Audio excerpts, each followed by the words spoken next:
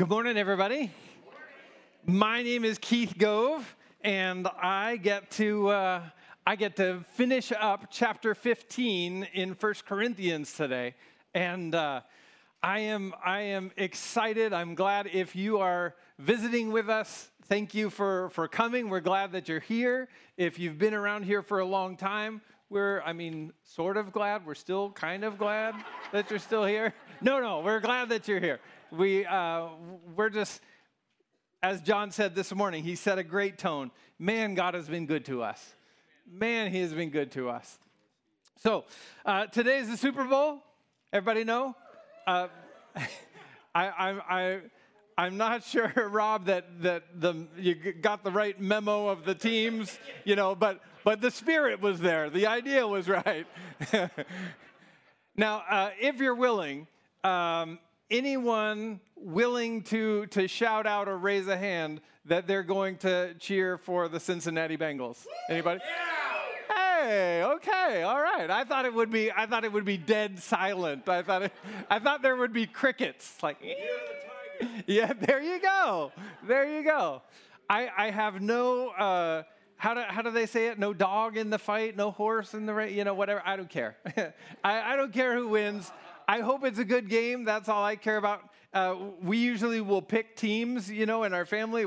Who you going to root for? Who you going to root for? And then, we can attack each other throughout the game, and that's the fun. I used to look forward to all the commercials, For a while, it was like every ad agency, tried to put out their best commercials during the Super Bowl. Either not so much, or their best ads are not as good as they used to be. Because now I don't notice so much. And they're showing them all during the Olympics. So, I've already seen all the Walter the Cat commercials that I need to see. The newness has worn off. But today is all about victory. So I need to hear from you this morning how you will cheer when your team, whichever team it is, whether it's the Bengals, whether it's the Rams, whether it's the commercials, whether it's the guacamole, whatever you're going to cheer for, I need to hear from you how you're going to cheer today when things go well. Let me hear it. Yeah. Yes, that's what I need to hear. That's what I need to hear. Because my hope sincerely is that we would have a great time watching the game. A great time. But my hope is this morning, God would get more of our praise, more of our vocal cords, more of our hearts, more of our thanks than the football game.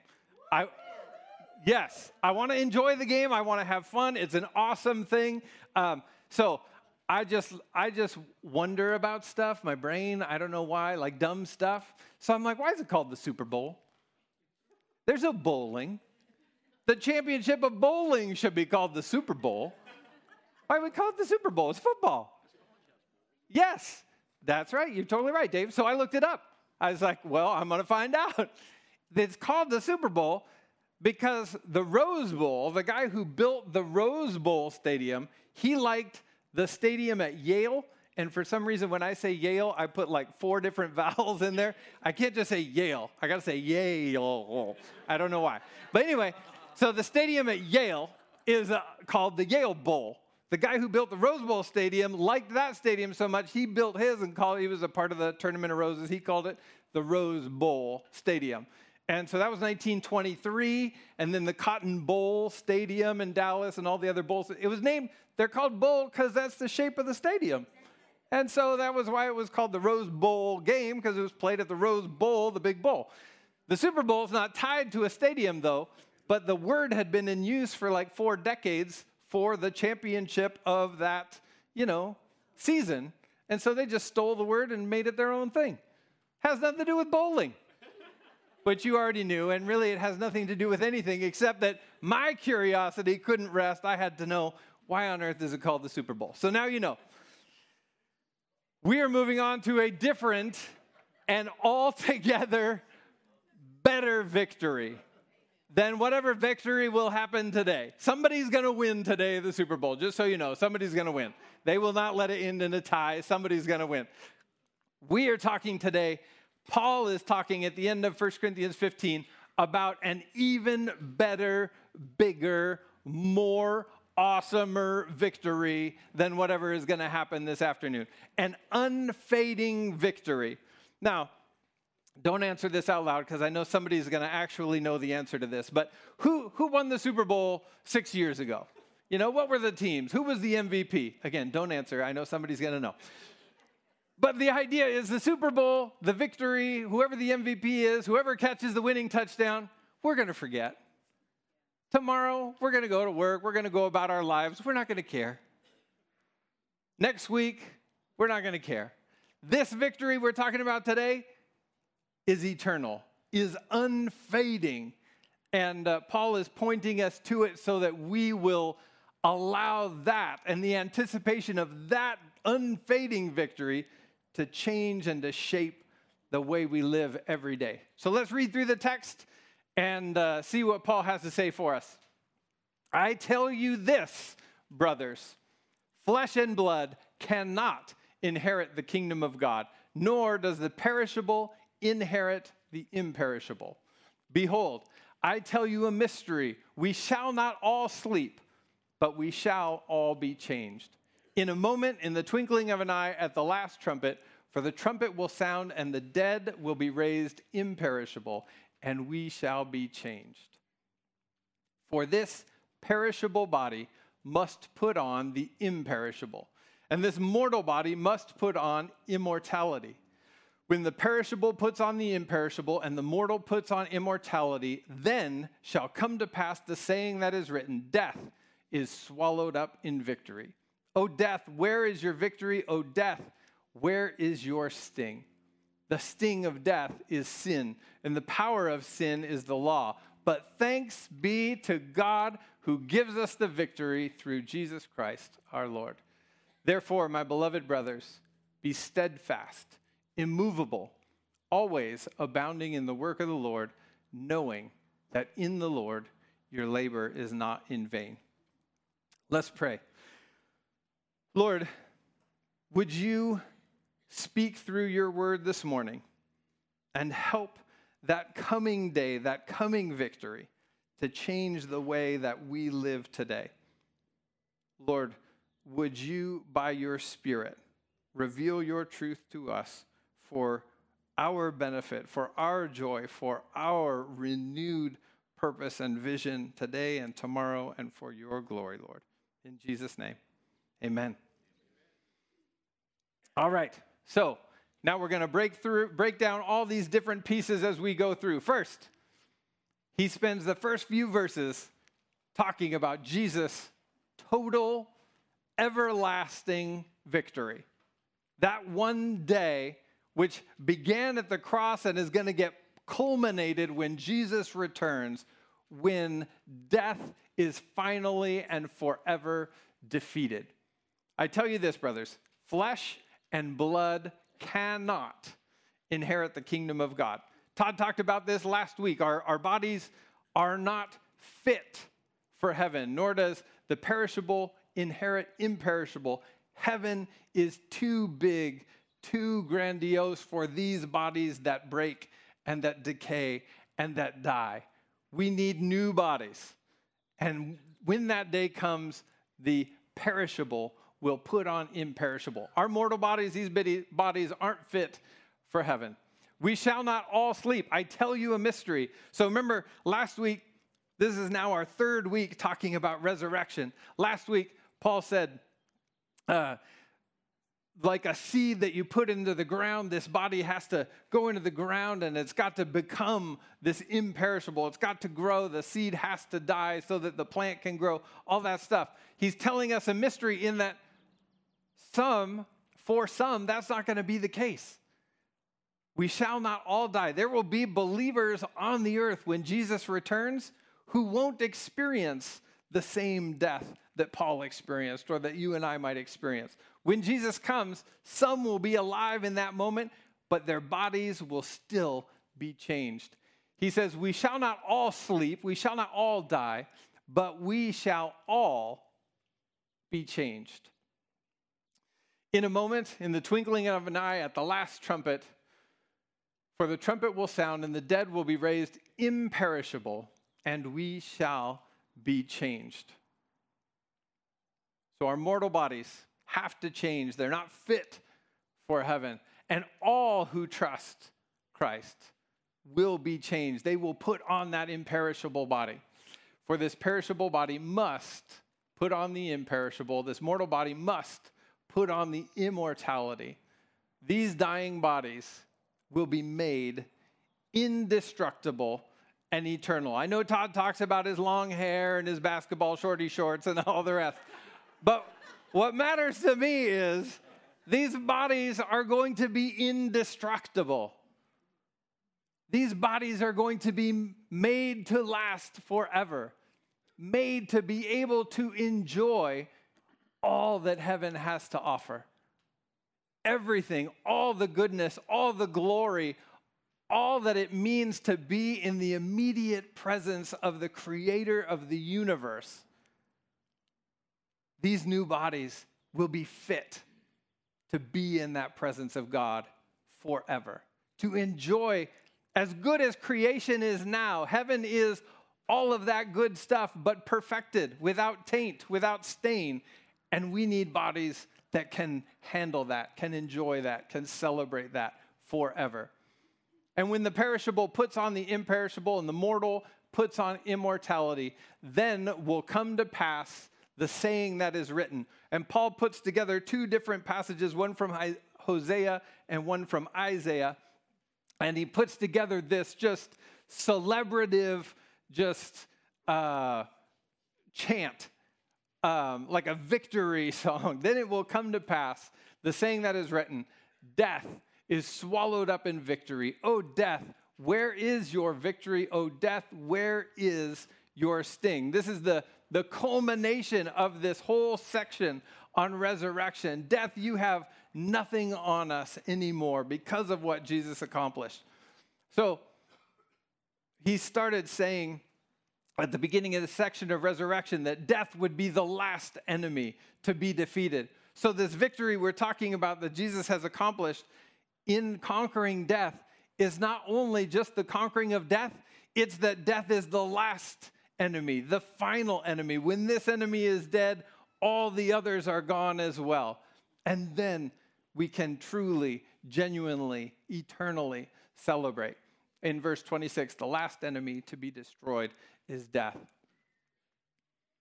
Now, you might wonder, why is death an enemy if, when we die, we're just going to heaven, we're just going to be in the immediate presence of God? Why is death still called an enemy in the New Testament? Why shouldn't it be this kind of welcome thing that we're looking forward to?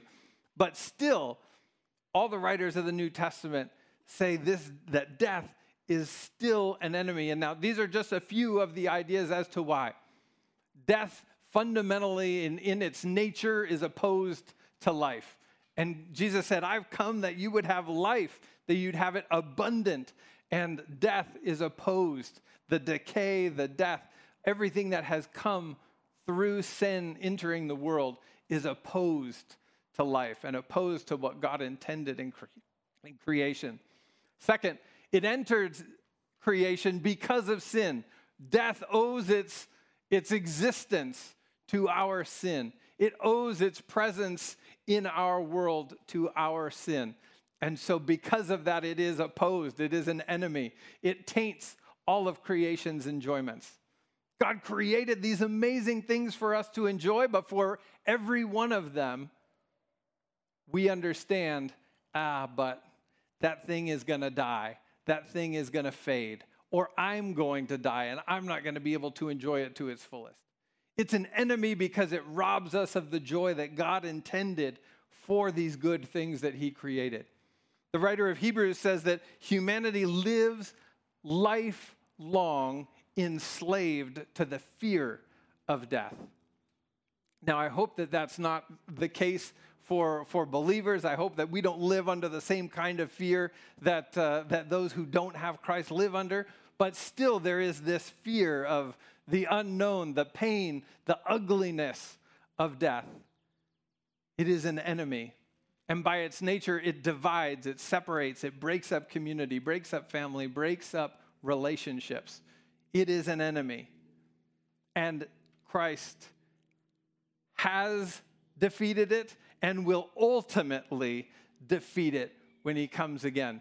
So let's take each of those and flip it on its head for a minute and just celebrate this goodness of God that has begun at Christ's death and will be culminated at his return. Our bodies will be made indestructible on that day and eternal. Life will be abundant, overflowing, and never ending. Sin and temptation will be destroyed on that day when Christ returns. All creation's enjoyments perfected. Not one of them tainted by, oh, that's going to decay. Oh, that's going to die. Oh, that's going to go away. Oh, that's not going to last. Or I'm going to decay. I'm not going to last. I'm not going to be able to enjoy it.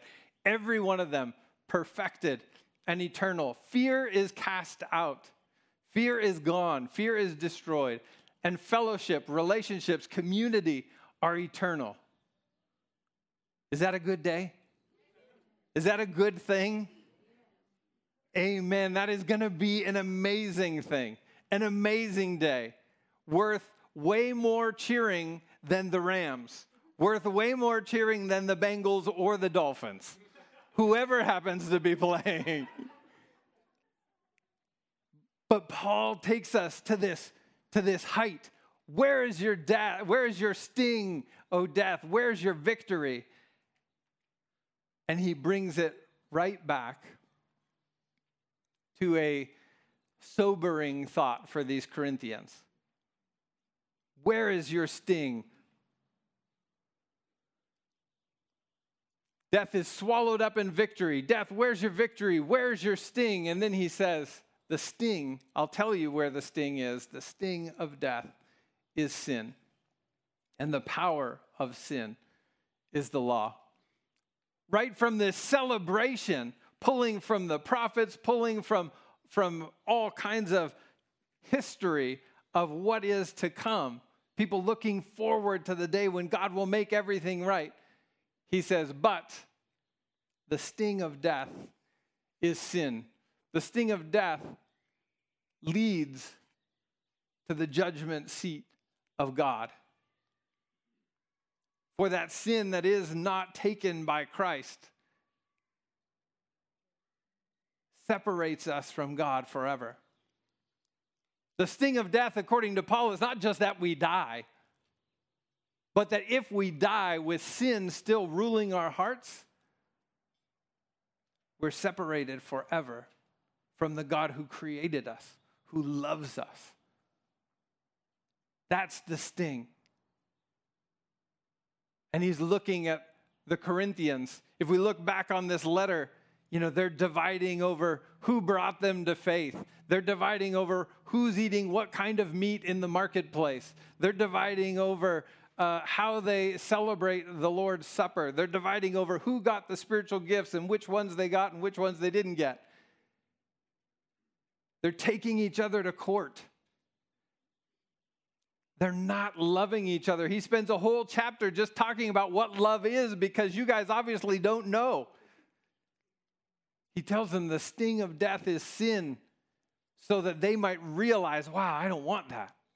I don't want sin ruling my heart. I don't want that sting of death to be true of me. And then he says, the law is the power of sin.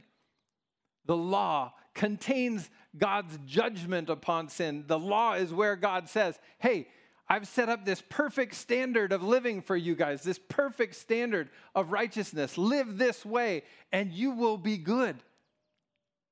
But none of us can meet that standard. None of us can live that. And so he says, if you break even one of these laws, you stand under its curse and under the death that comes with the law. So sin is the sting of death. The law gives it its power because we have all broken that law and we all stand under its curse. Even more than that, Paul in Romans 7 says the law does something else. Not only does it convict us of right and wrong and what we've done, but it creates in us. He said, I wouldn't have known what it was to covet unless the law told me what coveting was. But then my sin in me hears that I'm not supposed to covet, and then I covet all the more because I know I'm not supposed to. Our sin takes what is good from God and uses it for evil to make more sin in our life. So the sin is the sting of death. The law is its power in us, working against us. And Paul is looking at the lives of the folks in Corinth and saying, I am afraid, I am worried that sin is ruling your hearts still and not Jesus. And so he wants them to know that this victory that Jesus has won is amazing. But if sin is still ruling, you will miss this victory.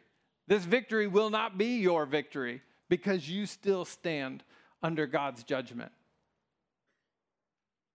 And he doesn't want that. So immediately he points them to the solution.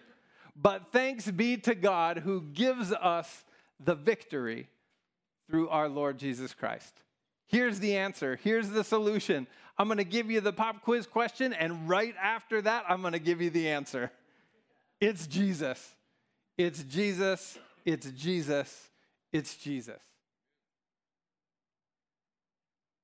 But thanks be to God who gives us the victory. Now, the Rams, if they win, the Bengals, if they win, they're going to earn their victory. They're going to work hard. They have worked hard. Our victory comes in the hard work Jesus has done, not in the hard work we do. But thanks be to God who gives us the victory through Jesus Christ, through what Jesus has done. So what do we do? What is Paul encouraging the Corinthians to do? He's encouraging them to cling to Jesus, to stick to Jesus, to hang on to Jesus, to grab his leg like a little kid and just make him drag you across the room. That's what he wants us to do. He wants us to cling like our life depends on it. Because it does. It absolutely does. So we cling to Jesus. Now, if you remember back at the beginning of Corinthians, way back at the beginning, there was this piece of positivity that Paul gave them before he launched into all the things that they are getting wrong. Do you remember that part? The very beginning, chapter 1? I just want to give you a little reminder of it because it points over and over and over again to Jesus. I give thanks to my God always for you because of the grace of God that was given you in Jesus. They received God's grace in Jesus. And in every way, you were enriched in Jesus. All that you have, all the good things have come from your connection, your association with Jesus. You were enriched in him in speech and in knowledge, even as the testimony about Jesus was confirmed among you. God gave you gifts. God showed you miraculous things. God's done all this stuff so that you would see Christ's Spirit at work in you, so that you would not be lacking in any gift from Christ, from his Spirit, as you wait for Jesus.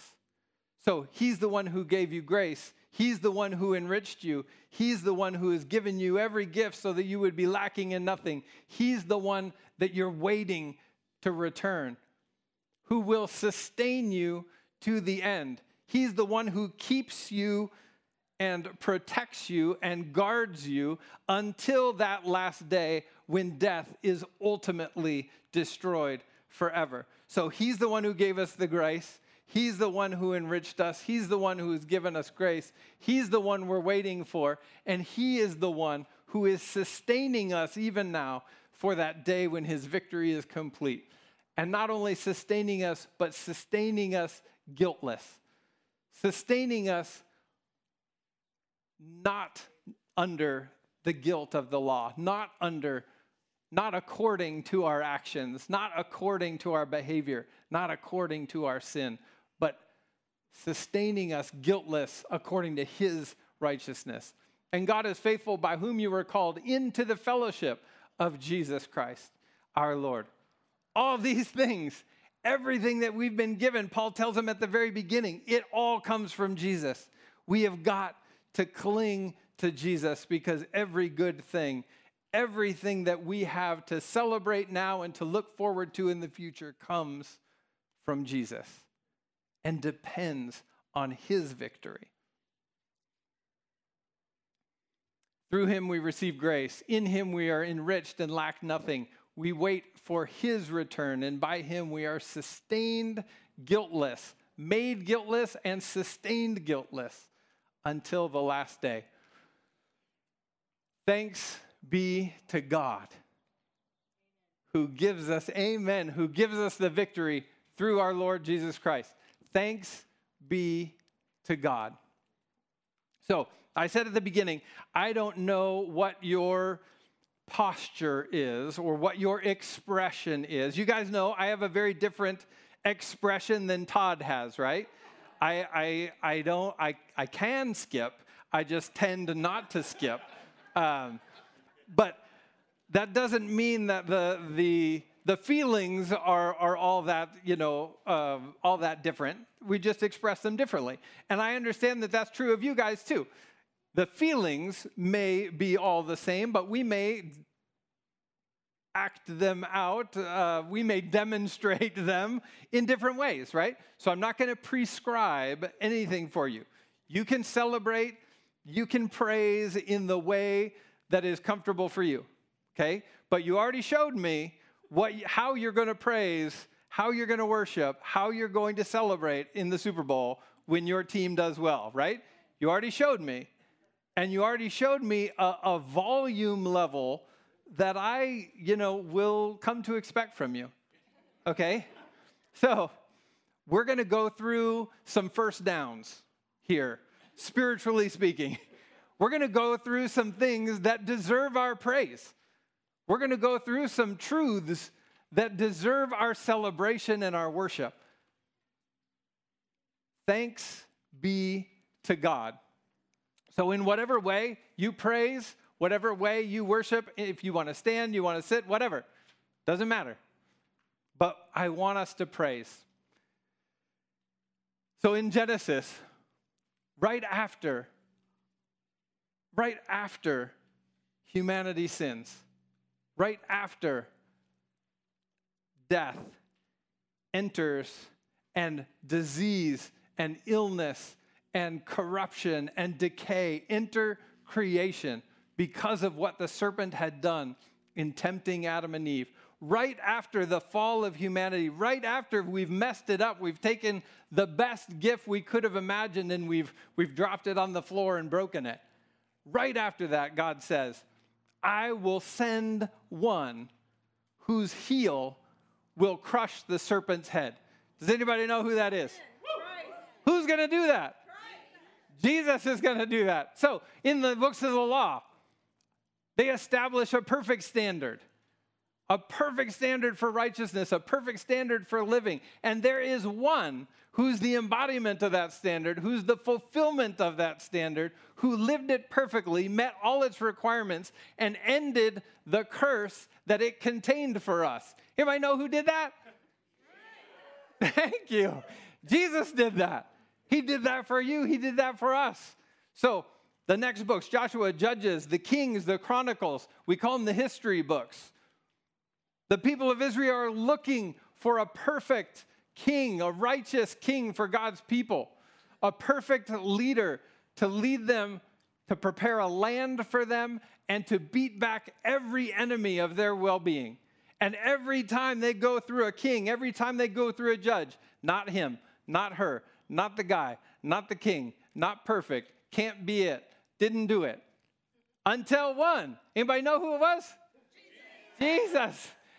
Everyone failed except Jesus, that perfect king that they've been looking for centuries. In the wisdom books, they personify wisdom that goes beyond human wisdom and puts to shame the wisdom of the worldly wise. Anybody know who is that personification of wisdom? You're getting tired. You're getting tired.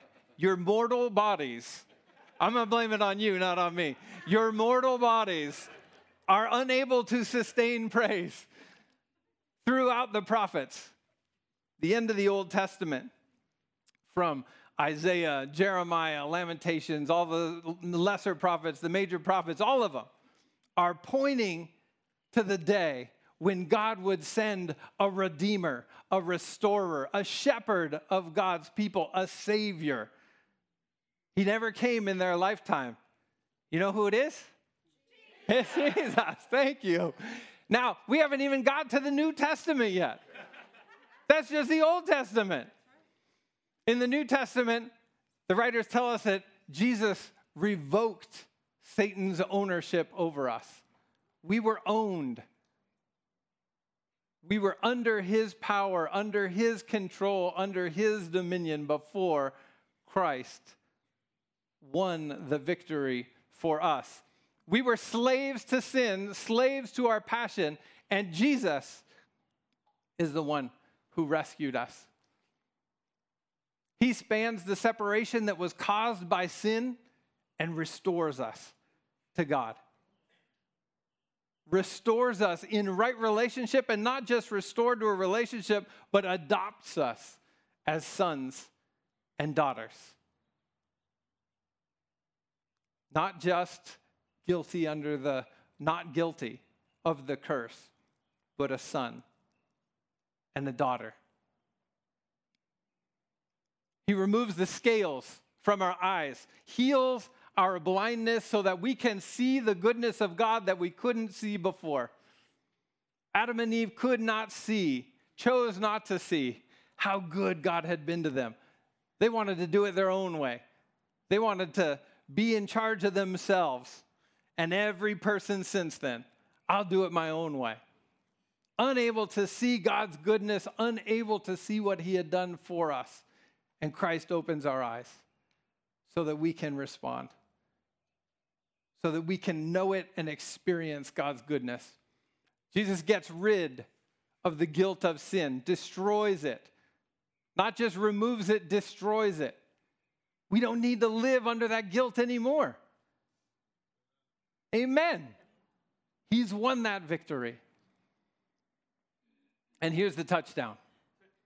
Here is the big finish that Paul leads the entire chapter to this finish. He rose from the dead, proving that everything he had said was true. All that he had been pointing to, all that he had talked about, all that he had taught, he proves that it was true by raising from the dead, showing us his victory and showing us our victory, the firstborn from among the dead, and that this will be forever. Amen. Amen. Amen. So here's what he tells us to do. Because of this, because there is no greater victory,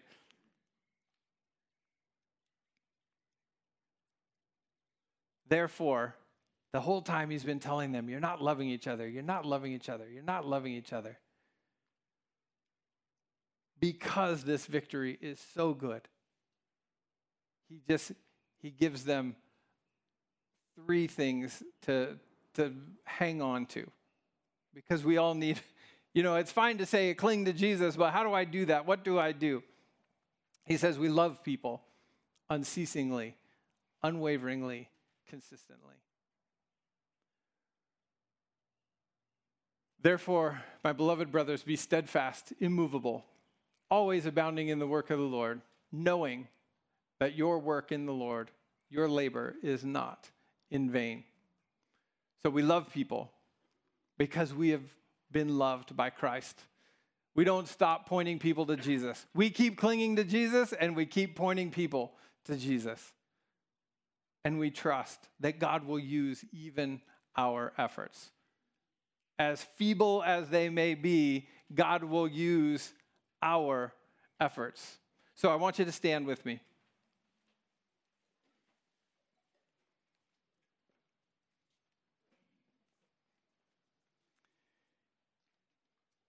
And we're going to end with singing to this Jesus who we love. We're going to end in singing and declaring our love for Jesus. I don't want this to be a formality. I don't want this to be a like, oh yeah, I know that song, or oh yeah, I know those words. I want this to be our declaration. I want this to be our cheering at the touchdown. I want this to be our cheering at the interception. I want this to be our cheering when the game is done, the clock goes down to 0, and our team wins. Our celebration of this God who has done so much on our behalf, and we just get to celebrate his victory. Lord, would you be in our praise today? Would you help us to sing from our heart our love for you, genuinely, truly, heartfelt, our praise for your glory, Lord.